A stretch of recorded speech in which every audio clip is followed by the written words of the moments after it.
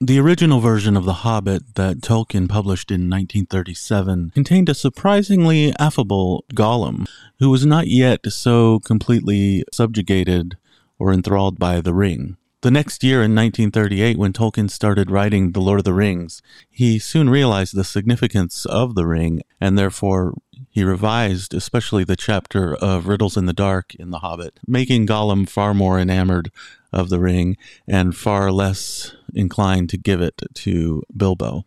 Today on Speculative Tolkienism, we are going to explore these changes and the ramifications of the changes he made, and the changes he could have made, and some changes that he would have never made, but are fun to consider. And now for the quest.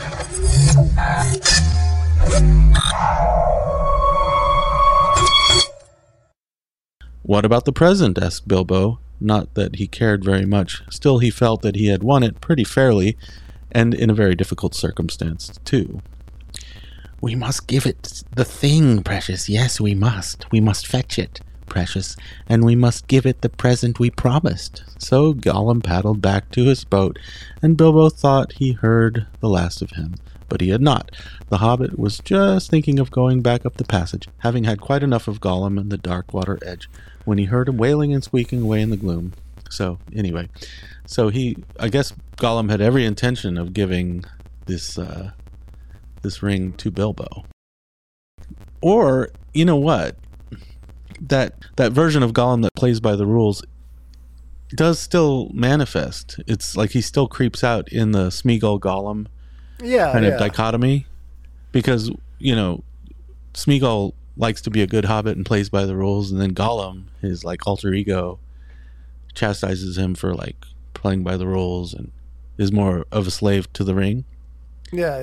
So this kind of fair-minded Gollum, which was Gollum in the 1930s, right, was divided into this fair-minded Gollum and a more evil, or at least more deceitful, or more corrupted Gollum. So I find that really interesting.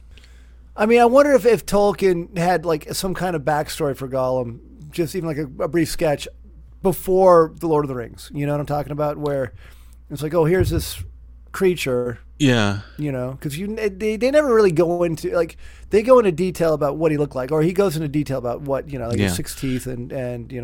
There was a backstory to Middle-earth that was very deep and old in terms of the timeline of Middle-earth, but also in Tolkien's biography. So the original stories of like Beren and Luthien were from like the 19-teens, like during World War One, and then he wrote The Hobbit later.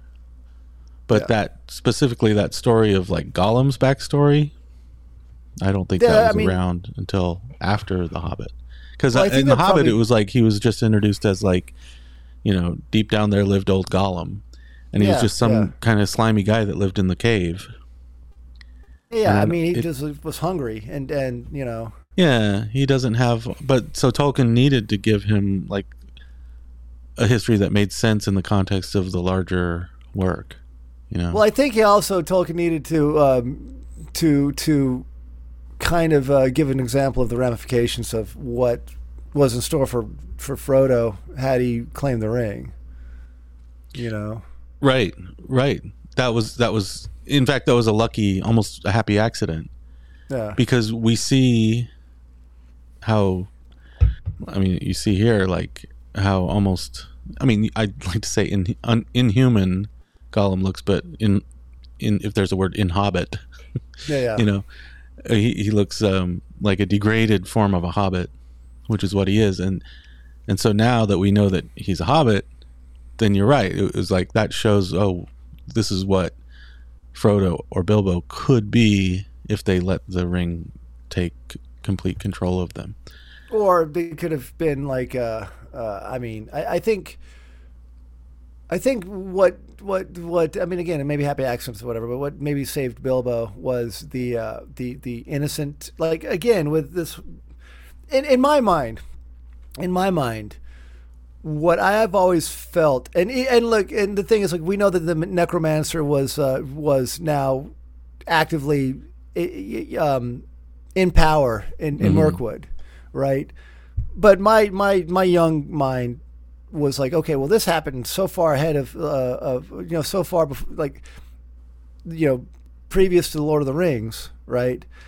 That Sauron wasn't around. He was still kind of shaping himself. So the ring didn't have the same kind of power over people as like as it could have, like, later on. Because you're right, it didn't have the sudden grasp on Bilbo's psyche, as like you can see that here it has this grasp on Gollum, but only through repeated use. He's like a drug addict that's been a junkie for 1,000 years or hundreds of years or decades. Or whatever. But okay, go ahead. I'm sorry. Oh no, but so when Bilbo first puts the ring on, it makes him invisible, and that's one level of potency for the ring, but it doesn't really wield any control over him because it hasn't sunk its fangs into him yet. You know what I mean? Which seems like takes time through repeated use or something. Right. But again, it seems like, though, like the way it was described in Lord of the Rings, when Smeagol took the ring from Deagle, it was like instantaneous. It's like, I gotta have that. You know what I'm talking about? It was. He coveted it even before he was wearing it. Yeah. He coveted it at first sight. It was love at first sight. It's like, I equate it to the drug addict. Like, that has that one hit of crack. The first hit, it's like, crack's delicious. I'm gonna. I need some more crack. I need more crack. Right. All this talk kind of brings me to something I always call it blasphemous, but I always thought was a little bit not unconvincing, but just slightly troublesome, because there is this carryover between The Hobbit and Lord of the Rings, right? And years pass between the two. But now the Lord of the Rings has to be a story about these rings that were introduced in The Hobbit, or this ring was introduced in The Hobbit. Right. And that's fine, but the fact that the ring makes its wearer invisible seems strange in the larger context. So Tolkien had to make this larger context, like, this is one ring, the one ring to rule them all. Why? The idea that the ring would make you invisible in the context of just The Hobbit, it makes sense for that kind of smaller story. Yeah. And it seems like almost a trivial, like, oh, it makes you invisible. Isn't that? It's like a magic trick that you'd see, like a magic trick, a guy with a top hat and a tail. Yeah, but a useful magic trick. I'm going to pull a rabbit out of my hat. I'm going to do tricks for you. It's like a trick. Yeah. And so it seems almost trivial as a trick. And as a plot device, it seems like a Deus Ex Machina. Like there's a way in which it always is going to solve the problems that Bilbo finds himself in, and therefore is somehow seems like a little bit like cheating. Yeah. I mean, so I can see that. I mean, these are the kinds of ideas, like, oh, you have a magic sword or a magic hat or a magic this or a magic that gets you out of your problems and saves the day in the end. And in that sense, it seems almost like a children's story. So Tolkien had to get out of that and make it a little bit more significant and more problematic in Lord of the Rings. But you know what, though, coincidentally enough, though, Tolkien did seize on this. The fact that Bilbo lied about, and again, he didn't have to go and rework this, but Bilbo did not tell anybody about the ring, and it like basically he took credit for the, escape disappearing from, act. Yeah. And again, it was weird, but it was weird, but luckily for Bilbo, hobbits are well known for being quiet and able to sneak around. But what I'm saying, but for Tolkien, what he was able to do is, like, look, like, this normally honest hobbit lied about having this ring. You can see where again, like, it could be because like Bilbo was. When did Gandalf find out that Bilbo lied about the ring? I think he knew about it. He knew that he lied about the ring. Do you think he felt instinctively that Bilbo lied about? Like, Gandalf had a ring of his own, and he had it, I think, during The Hobbit, didn't he? I mean, like, is it mentioned though? I mean, he has a ring as an Astari. It wasn't mentioned. I mean, but doesn't he have one of the three elves? Yeah, he had one of the three. Right. You know what I'm saying? And he got it way early on from the shipwright. Círdan? Yeah. Yeah. But Gandalf probably would have seen the ring because the rings recognize rings, you know? Oh. Yeah, because it says, like, that Bilbo didn't mention the ring. He doesn't explicitly mention the ring to Gandalf because he was enjoying praise for his accomplishments. Right. But Gandalf knew. Let me give you one answer on Korra. Okay. It says, I would venture to say that Gandalf suspects that Bilbo has acquired a ring. Hold on. He is no fool. Bilbo has accomplished by the end of The Hobbit some rather impressive feats, and it would have been highly unlikely that he would have been able to perform them unaided. Fighting a horde of spiders, evading a live dragon, to say nothing of discovering perhaps the only unseen way out of the Elven King's nearly impenetrable fortress. These are all deeds that would, and probably did, cause Gandalf to raise an eyebrow. A very big, bushy, gray eyebrow. Right. That's me talking. Also, as pointed out elsewhere, Bilbo reveals his ring to the dwarves, who surprise him by not being ashamed of him, as he had thought they might, but indeed are rather impressed. His esteem merely increases in their eyes at obtaining such an obviously rare and incredible useful artifact. So I suspect, along with Gandalf's suspicions, that after being pressed a bit, he does tell Gandalf, considering the following exchange. Gandalf looked again very hard at Bilbo, and there was a gleam in his eyes. I think, Bilbo, he said quietly, I should leave it behind. Don't you want to? Well, yes and no. Now it comes to it, I don't particularly like parting with it at all, I must say, and I don't really see why I should. Wait, this is from Lord of the Rings. That was from the Fellowship. Yeah. No, he knew, like, in The Hobbit, he knew that because the dwarves knew, because, like, he's like, I'm going to disappear, blah, blah, blah, blah, blah, because he's getting them out of, the Barrels Out of Bond. Like, if you read Barrels Out of Bond, that chapter. Okay. I think he revealed that he had the ring to the dwarves. Right. But, and this almost gets me to my point, like, let's say, like, this could just be any old magic ring. Right. As you see in this picture right here. It could just be any old magic ring. And you don't, and of course it's mentioned that for a long time, Gandalf has suspicions that it's the One Ring, but he doesn't know for sure that it's the One Ring. Right. And he has to actually go off and do, like, research to figure out the provenance of the ring. Well, he didn't know it was One Ring until he actually threw it in the fire and saw the runes. Right. Right. But it could have been a copy. Well, it could have been one of the many, like one of the lesser, like the essay in the craft or whatever. So I mean, yeah, could have been a Chinese knockoff. Right. No, but my point is this, that so he finds a ring that makes him invisible, and it turns out being the One Ring, but it seems like that invisibility aspect of it is super emphasized, and it becomes like the only aspect of the ring that's worth mentioning in The Hobbit. And then in The Lord of the Rings, you can't have it be so overemphasized as a ring that makes you invisible, because that would get Frodo out of all these scrapes, whereas it's more problematized in Lord of the Rings, as it should be, because now it's almost sometimes he wants to put it on because he's afraid, but then it reveals him to like the ring wraiths in the spirit world or whatever. Right. So it's like less of a solution. In The Hobbit, it's this great solution. Right. In The Lord of the Rings, it can't be such a great solution, because it kind of would cheapen The Lord of the Rings if it was just a solution to every problem. You know what I mean? Yeah. Frodo asked about the power of the ring, and that invisibility question came up. Uh-huh.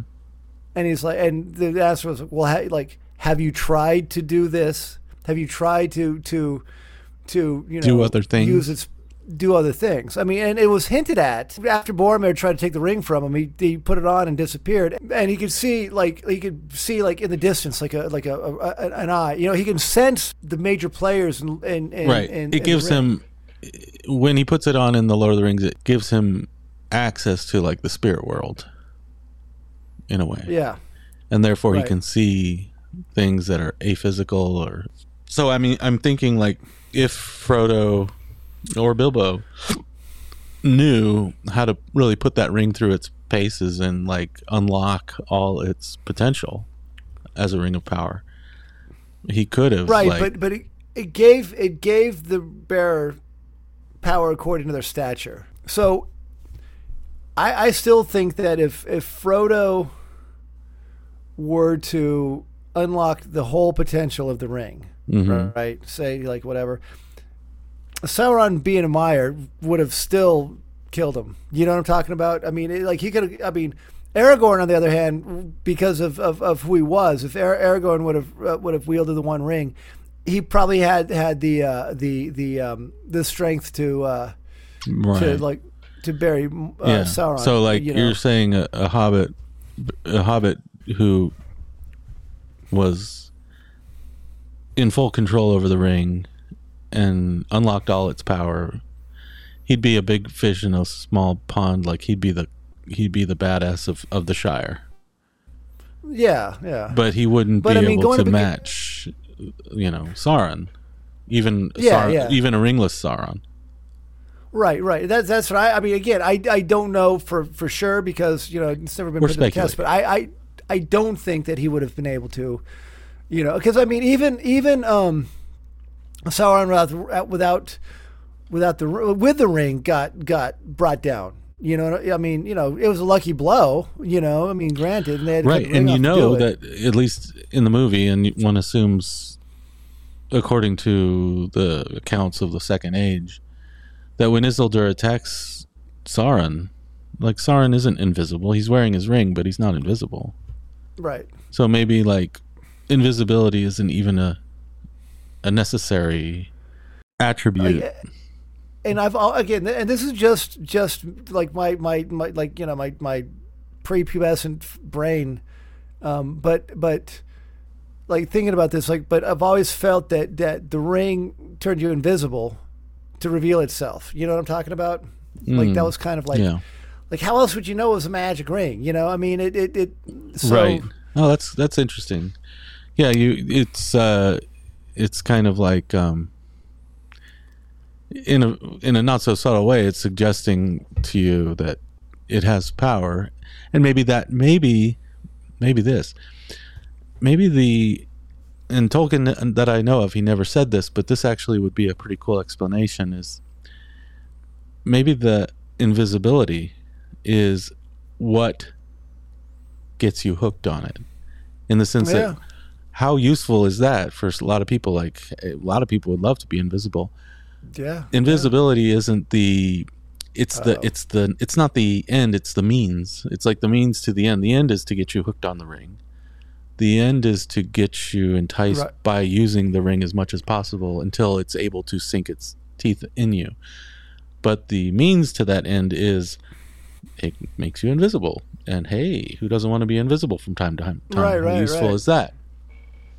And you know what, though? I mean, when you really think about it, though, too, it's like Gollum, where he ended up, didn't need to use the ring. I mean, basically, it was just there. He was looking at it, but he didn't need to wear the ring because he got good at sneaking and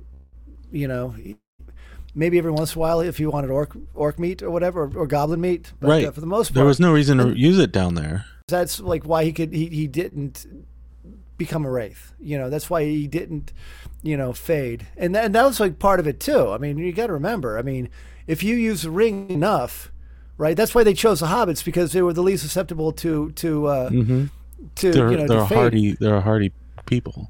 Right. I mean, because now like Gollum didn't use it as much as he probably could have, and he didn't. He got stretched, but he didn't become a wraith. And then once he became the wraith, and again something to speculate, but the whole idea was that you become a wraith and then you go and find Sauron and you give him the ring, because now you're under the sway of getting the ring back to its rightful owner. Right.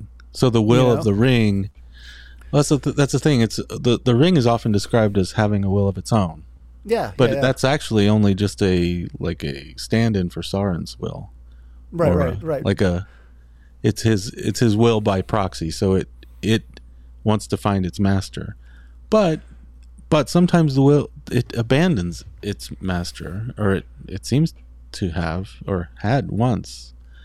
Right. I mean, when Isildur cut the ring off of Sauron's finger, you could say it abandoned its master, but maybe the ring couldn't, it was taken. Yeah, I mean, so. Yeah, I mean, but then the ring slipped it off. abandoned Isildur, maybe to get back to Sauron. I don't know. Yeah, well, that was like the whole idea. It was like basically it kept going from owner to owner, and that's why Gollum was like the whole suggestion that like a kind of destiny thing that Bilbo was meant to find the ring because it was trying to get back to Sauron, and Gollum was never leaving his cave, So here comes Bilbo, that was going to take it and get it out in the open air. And I mean, there's no coincidence. Again, it was mentioned in the book that the year that the ring was found was the year that Sauron started rebuilding Mordor. He left Dol Guldur and went to Dol Guldur. You're saying that when the ring was found by Bilbo is the year that he moved. Because that's where Gandalf went. Here's the big question before we wrap it up. I think Tolkien had to put significance in that ring because it was found by Bilbo. But what if he had never written The Hobbit? And what if he wasn't? So he was forced to write about there being a ring of power because of The Hobbit. If he never wrote The Hobbit, he could have made a sword of power or some other implement of power. It didn't have to be a ring. Okay, let me ask you this: without The Hobbit, would he even have written Lord of the Rings? I mean, let's just say that The Hobbit was written. No, he wouldn't have, because it wasn't his publisher who was like, "When are you going to deliver on The Hobbit Part 2?" Yeah, we need a Hobbit Part 2, baby. Get it out. No, but what I'm saying though is that is an interesting question. Like why the ring and not like a Glamdring, say? I mean, what if Glamdring was the one sword to rule them all? Yeah. I mean, in a weird way, it does kind of make sense that Sauron would make a weapon rather than a ring. Again, I mean, the ring might have just been a device because it's non-violent, or it just I would be curious to see what the thought process was behind. I mean, of course, like a Tolkien scholar, and probably whoever hears this will probably be pulling their hair out from the blasphemy. But and of course there are reasons why Tolkien was interested in rings. People were like, well, isn't there's the Ring by Wagner, and when people said, "Oh, were you influenced by Wagner's Ring to write the Lord of the Rings?" and he would say, "No, both rings are round, and that's where the similarity ends." But the idea of finding a magic ring, or having this ring of power, is clearly some kind of influence of Wagner's Ring trilogy, the opera. Or is it a trilogy, or are there 4 of them? I don't want to say that, but anyway, his Ring cycle, they call it. Right. But also, Tolkien was also a scholar of Anglo-Saxon literature and Old English language, and there's the practice among the Anglo-Saxons and the Germanic tribes of giving rings. Like a king will distribute rings to his supporters. Kind of like a sign of fealty or something like that. Yeah, exactly. Like in Beowulf or whatever. You give the rings to the Spear Danes or or whoever's gonna back you in war. And if they do a good job and they fight on your behalf and they win, you're supposed to reward them with gold rings. Oh, So okay. I mean, so there was like a thing of distributing rings to your supporters, to your underlings, as like almost a hierarchy. So in that sense, that makes sense too.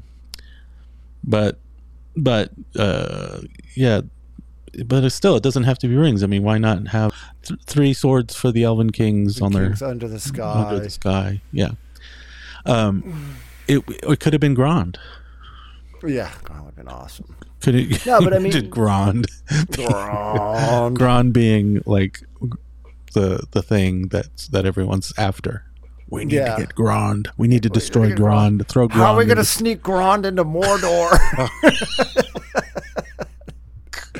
That would be so sad if you had to sneak Grond. Gets Frodo like. Can you imagine Frodo like desperately trying to lug Grond through the desert? Yeah, he's looking up at Sirathon going like, "Oh my god, I got to take it up how many flights of stairs?" He gets to the top, he drops it. He goes clang, clang, clang. Oh shit! He drops Grond, and then he Sam! finally gets through Sam, the can you go get desert. Grond? you wanna carry Grond for me? Get Grond for me for a little bit. Yeah, think of how different the Lord of the Rings would be. Sam's like, "Can I bear Grond, Mr. Frodo?" Oh, sure, please, God. Please take Grond. Take him. I can't stand it. It's like, how are we going to hide it? Put a blanket over it. Put your elvish clothes. But yeah, I mean, you take Grond down into the Morgul Vale and cross the desert, and then you have to climb the freaking mountain. It's like you come up with orcs. Oh, you lot! What is that? Nothing. What's that? What you got under the top? Well, I know. Gollum's hide a Grond down in a. How would you get that out? They do riddles in the dark for Grond. I know, for Grond. Like, what is this? Look, it's a big old battery rip. Excuse me, I'm joking. Like, I mean, but I guess it would depend on what Grond you're talking about. But either one would be like, it would be really tough to smuggle. Oh right, well there's the Grond from the Fall of Gondolin or whatever. Yeah. Dude. What if it was Grond that Bilbo found and not the ring?